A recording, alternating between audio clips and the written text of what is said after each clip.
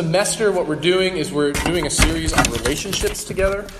And what I've said so far is the reason that we're doing this is because relationships are fundamental to who we are as humans. That we are made by a God who is in relationship with himself. That God, Father, Son, and Holy Spirit is a community, and he has made us in his image. So we are designed by a community for community. And so we're taking a semester to look at that together from the Bible. And tonight we're going to be talking about singleness. Last week we talked about friendship, and then the 2 weeks after this week we're going to be talking about dating. And we're doing these things after friendship because everything we're going to be talking about for the rest of the semester requires friendship as a foundation. Friendship is foundational to all of the ways that we interact with one another. And just say, tonight, I'm thankful to a couple of RUF campus ministers who've helped me, Justin Clement, Brian Sorgenfei, and Sammy Rhodes, and what they've taught me on singleness. So why talk about singleness? Why is this something we talk about? Well, unless you are married or you're engaged, you are single in God's eyes. So that's all of you except for, I guess tonight, Mary Clark and I and Brittany. Sorry, Brittany. Unless anybody else get engaged? Brittany's engaged. Anybody else engaged? Okay, so just the three of us. So that's the rest of us. Sorry to put you on the spot. You know, that's what happens when you get engaged. You get put on the spot. And just want to say as a disclaimer, if you long to be married, like that is a really good thing, and I want you to hear that from me. That is a good thing. But tonight we're going to be talking about singleness. And so culturally, we have two different conceptions of singleness that we're given. First, we're given traditional people. They tend to lift up and idolize family and children. And so they say things like, we may not say it explicitly, but you hear, you should be married and you should have a family. And they say this because, right, family offers stability and security. Whereas contemporary people, they tend to lift up or idolize independence, saying you should be single. You should pursue your career and your dreams above family, above marriage. And why is this? This is because they've idolized personal fulfillment. And Christianity is unique because of the value that it places on singleness. There's a sociologist of religion named Rodney Stark, and he wrote a book called Rise of Christianity, and he explores what were the trends in the first couple centuries of the church as it grew beyond just a regional sect of Judaism into the global religion that it is. And he says this, he says that Christianity was the first religion that makes singleness socially acceptable. He said, should they be widowed, Christian women enjoyed substantial advantages. Pagan widows faced great social pressure to remarry. Caesar Augustus even had widows fined if they failed to marry within 2 years. In contrast, among Christians, widowhood was highly respected, and remarriage was, if anything, mildly discouraged. The church stood ready to sustain poor widows, allowing them a choice as to whether or not to remarry. And I share this with you because if you're skeptical about the Christian faith and you use history as your justification as to why Christianity is bad for society, I invite you to look again. For when the church has been faithful to the Bible, it has been a blessing to those who are usually on the bottom of society, the poor and the marginalized, the left out, the orphans and the widows. And when this doesn't happen in history, it's because the church was unfaithful to God's word. So what we're going to do tonight is we're going to look at the Bible together, and we're going to see what it has to say to us about singleness. And specifically, we're going to see how the Bible talks about singleness as a gift and singleness as a calling. So if you want to flip over your bulletin with me to the back, I'm going to be reading from 1 Corinthians 7, verses 6 through 9, 17, 25 through 28, and 32 through 35. This is God's word for us tonight. He gives it to us in love. I say this as a concession, not a command. I wish that all of you were as I am. But each of you has your own gift from God. One has this gift, another has that. Now to the unmarried and to the widows, I say it is good for them to stay unmarried, as I do. But if they cannot control themselves, they should marry, for it is better to marry than to burn with passion. Only let each person lead the life that the Lord has assigned to him, and to which God has called him. This is my rule in all the churches. Now concerning the betrothed, or the engaged, I have no command from the Lord, but I give my judgment as one who by the Lord's mercy is trustworthy. I think that in view of the present distress, it is good for a person to remain as he is. If you are bound to a wife, are you bound to a wife? Do not seek to be free. Are you free from a wife? Do not seek a wife.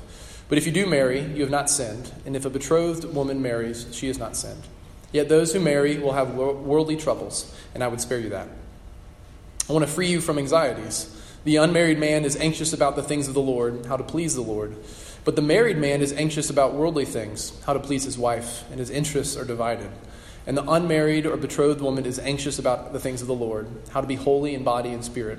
But the married woman is anxious about worldly things, how to please her husband. I say this for your own benefit, not to lay any restraint upon you, but to promote good order and to secure your undivided devotion to the Lord. This is the word of the Lord. Thanks be to God. Please pray with me. Father, thank you for your word and that it is good and true and that it stands forever. And we pray that you would help us to hear it and to make sense of our own lives in light of it. We pray this in Jesus' name. Amen. So my goal tonight is to persuade you that God sees singleness as wonderful. First, I want to say that singleness is a good gift and not a bad present. Look at verse 7 with me.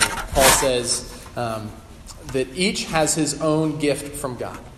Paul is saying that God gives different gifts to different people. To some, God gives the gift of singleness. To others, God gives the gift of marriage. Saying that marriage and singleness are both gifts from God. All right, that's easy to say, but are they really both good gifts? Mary Clark said I could tell the story.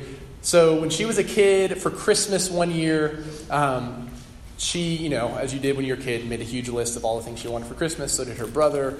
Christmas morning rolls around. Her brother gets everything on his list. Like he gets a new bike and all this great stuff. And Mary Clark has this one, her big presents under the tree. And she unwraps it, and it's a dustpan. Her mom got her a dustpan for Christmas. Sorry, Susu.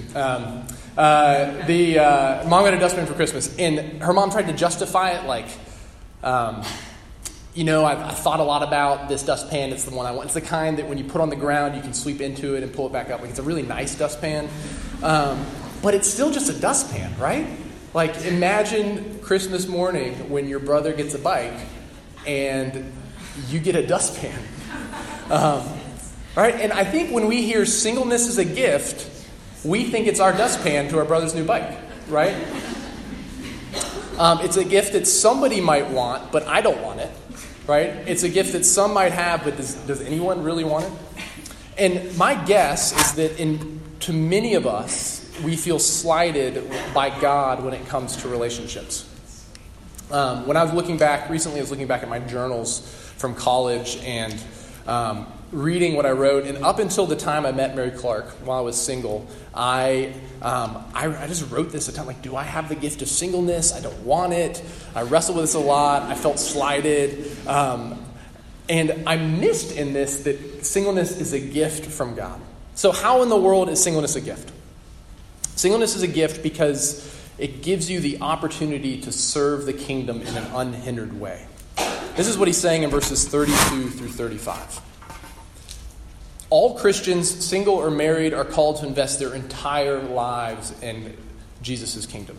In the previous chapter in 1 Corinthians, in chapter 6, Paul writes, "You are not your own, but you were bought with a price." And this means that your money, your academics, your extracurriculars, your time, your friendships, your sexuality, everything in your lives is to be leveraged to bring the kingdom of Christ to earth in tangible ways. In all areas of life, our prayer is to be, "Thy kingdom come, thy will be done on earth as it is in heaven." Or, "Thy will be done at Wake Forest as it is in heaven." Jesus is calling you to serve his kingdom with your time and your gifts and your resources. So your time, you're more available when you're single. You have so much time to be with others, to invest your time in friendships with people younger than you, with your peers. This is one reason why I love RUF, is because you guys have infinite free time. You don't think you do, but wait until you're older and you'll see you have time and you fill it up. And the reason why you laugh at that is because you fill up your infinite free time with lots of things that you do. But this is why you can invest in RUF and you can invest in your friendships. You can serve in youth ministry in your church or in Young Life. You can lead organizations on campus. You can participate in so many number of things because you're single. I had a good friend, one of my best friends, who is in youth ministry, and he was single until his early 30s or mid-30s, and he was able to do so much ministry because he was single. So much capacity to give time to others. His singleness was a gift to so many people because he just had time. He could hang out with people into the night. He could fill his time with people. I mean, think about my time. It would not be wise for me to hang out all night with y'all, right? I can't. Like, I go home at 5, I have dinner with my family, I put my kids to bed. That's how I invest in the kingdom, is I have a family. Whereas y'all are free. You have this incredible freedom to invest your time. So God's calling you to serve his kingdom with your time, also with your gifts. When you are single, you are free to discover and develop your gifts. There's a man named John Stott who was one of the most influential pastors of the 20th century. And he was single his entire life. And he affirmed that both marriage and singleness are gifts from God, that God sees both as good. And he writes this. Stott wrote, "Looking back with the benefit of hindsight, I think I know why I was called to singleness. I could never have traveled or written as extensively as I've done if I'd had the responsibilities of a wife and family." So as you're single, you are free to discover and develop your gifts. So take this time. Figure out who you are and what your gifts are, and invest in this. And then third, you are free with your resources. You have time to serve. Get to use your resources for Jesus' kingdom.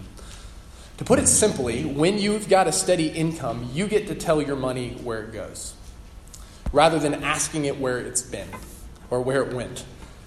When you're single, you get to tell your money where it goes rather than asking where it went. Because when you start to have family, your money starts disappearing. I don't know where our money goes. We have these 2 small money monsters named Leo and Mary Landon, about to have a third. Never referred to him as a money monster before. That's a new one. Okay. But singleness gives you an incredible opportunity to be generous. You get to be generous with your time and with your gifts and your resources. And seeing singleness as a gift requires a gift giver. By putting singleness in the category of gift, the Bible invites us to ask, what kind of God calls singleness a gift? And the answer the Bible gives us in Romans 8:32, it says, "He who did not spare his own son, but gave him up for us all, how will he not also, along with him, graciously give us all things?" If God is so good to give up his very son for you, there is not one good gift that he will withhold from you on his timetable. And this includes your desire to be married. If you ever wonder whether your Father in heaven is really committed to you and if he is really out for your best as a single person, look no further than the cross of Jesus. Because that is where the Father has displayed his commitment to you and your best. God cannot not be good to his children. God does not give dustpans to his children. He gives amazing gifts to single Christians and amazing gifts to married Christians. A woman named Paige Benton Brown, who was an intern with RUF in the 90s at Vanderbilt, and she wrote an article called "Singled Out for God." She was single until her mid-30s. And she says this in the article. She says, "Can God be any less good to me on the average Tuesday morning than he was on that monumental Friday afternoon when he hung on a cross in my place? The answer is a resounding no. God will not be less good to me tomorrow either, because God cannot be less good to me. His goodness is not the effect of his disposition, but the essence of his person. Not an attitude, but an attribute. I long to be married. My younger sister got married 2 months ago. She now has an adoring husband, a beautiful home, a Whirlpool bathtub, and all new Corningware. Is God being any less good to me than he is to her? The answer is a resounding no. God will not be less good to me because God cannot be less good to me. It is a cosmic impossibility for God to shortchange any of his children." So a question for you tonight: do you see your singleness as a gift to enjoy and to be used for the advance of Jesus' kingdom? Singleness is not only a gift, but it's also a calling. It's a calling and not a curse. Look at verse 17. Paul writes, "Only let each person lead the life the Lord has assigned to him and to which God has called him. This is my rule in all the churches. To give you a little context for who Paul is writing to, he's writing to the church in Corinth in the second half of the first century. And this church was confused about their calling. Some wrongly believed that when they became Christians, their life was to be so radically different that they should quit their jobs, they should cut themselves off socially, they should even stop having sex with their spouses so that they could fully devote themselves to God's service. And Paul is saying no to this. He's saying God has called you to live out your faith in a particular place, with a particular people, at a particular time. He's calling you to serve God in the context where he's called you. This is in verse 20 and verse 24. I don't have either of those on here, so I'll read them to you. Verse 20, he says, each one should remain in the condition in which he was called. In the verse 24, so brothers and sisters, in whatever condition each was called, let them remain with God. So Paul applies the principle of serving where God has called you to the context of your marital status. Whether you are single or married, God has perfectly and lovingly called you to honor Christ in your calling as a single or a married person. And this is really, really good news, that God places a calling on you if you are single. He has called you to be his ambassador of the gospel as a single person. Now, I need to point this out, that your sexuality is a part of this. Part of the calling of married people is to have children if they are able. Procreation is part of the calling of marriage. And in fact, in the Bible, the only category for any sexual activity is marriage. So if you are single and you are a Christian, God calls you to celibacy. I know that sounds crazy, but that is what Jesus calls you to if you belong to him. That is part of how he calls you to honor Christ with your life. And now, my job as a pastor is to persuade you that this is true.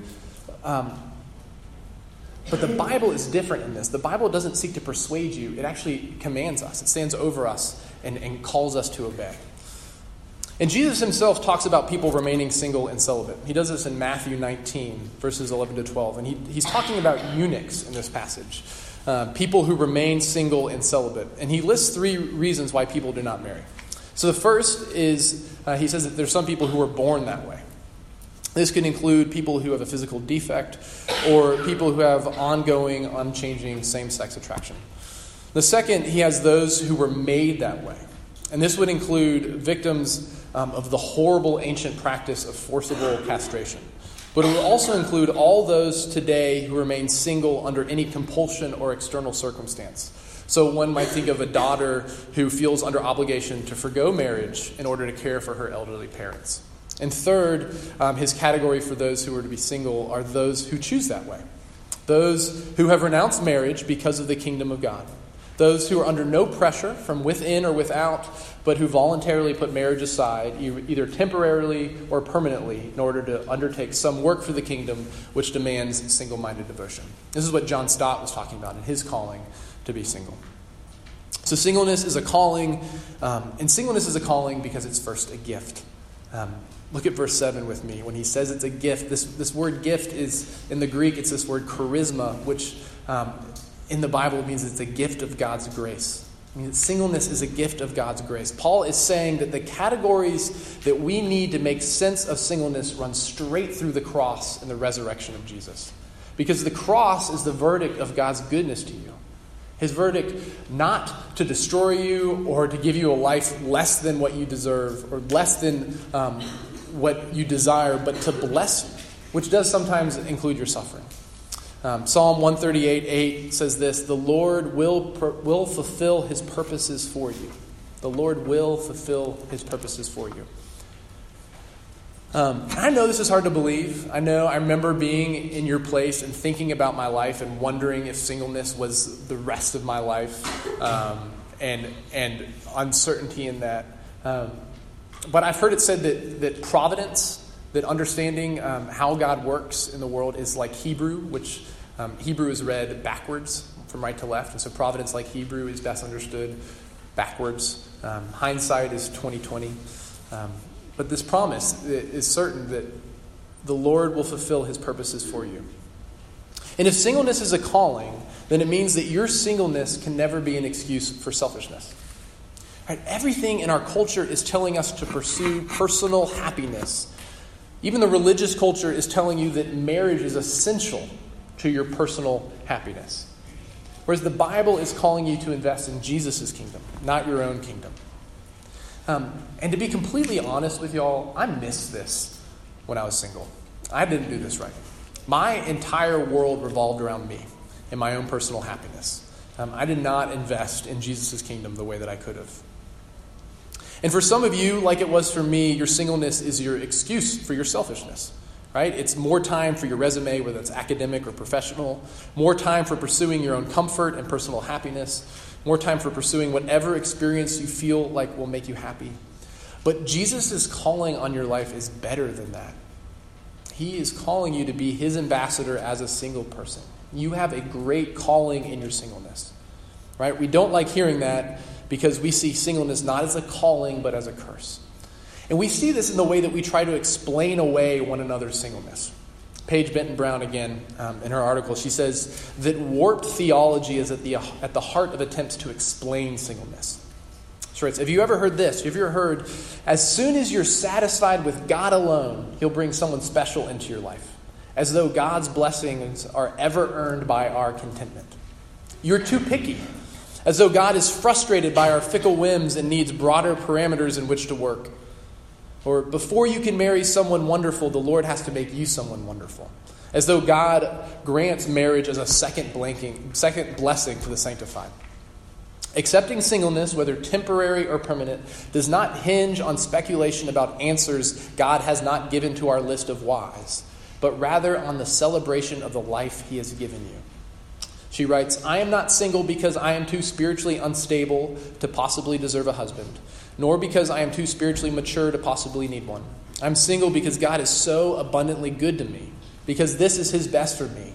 It is a cosmic impossibility that anything could be better for me right now than being single. So if you're asking this question, how do I know if I'm called to be single? Well, look at verse 17. What does he say? Are you single right now? And you're called to be single. Are you engaged or married? Then it looks like you're called to be married.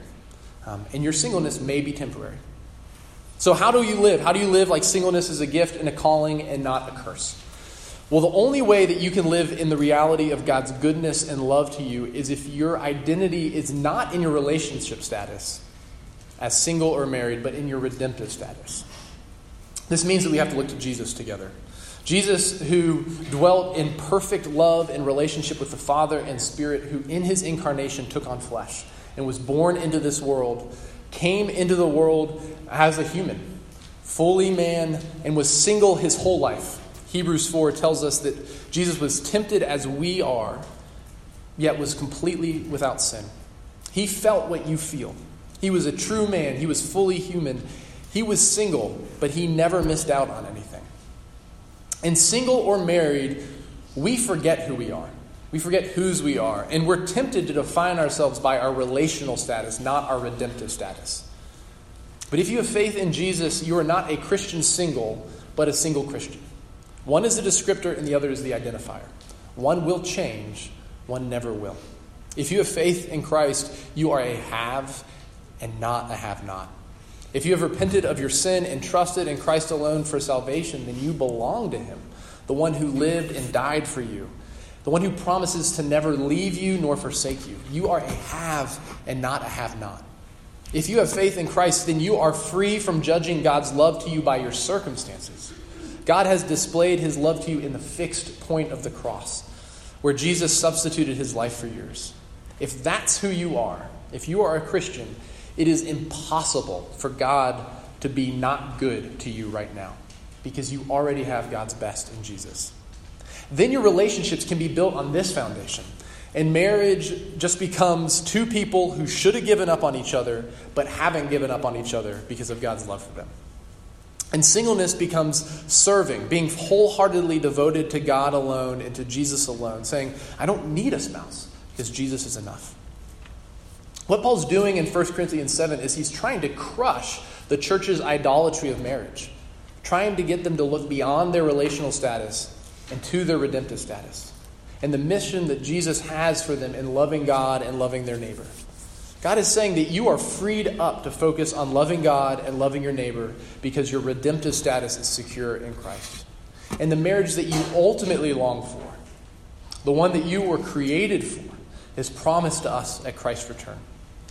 In Matthew 22, Jesus is talking to a group of religious people, and he tells them there will be no marriage in heaven because marriage will be perfectly fulfilled in Christ and the church. And the promise of the Bible is that when Jesus returns, not only will all the sad things come untrue, but all the good things will be perfectly fulfilled. This is the good news of the Christian gospel. And in closing, I want to let Paige Benton Brown get the final word because she says this so much better than I do. She says this: the gospel is not about how much I love God. I typically love him very little. It is about how much God loves me. My relationships are not about how much friends should love me. They are about how much I get to love them. No single person should ever expect relational impoverishment by the virtue of being single. I long to be married. Is God being any less good to me because I am single? The answer is a resounding no. God will not be less good to me because God cannot be less good to me. It is a cosmic impossibility for God to shortchange any of his children. Amen. Let's pray.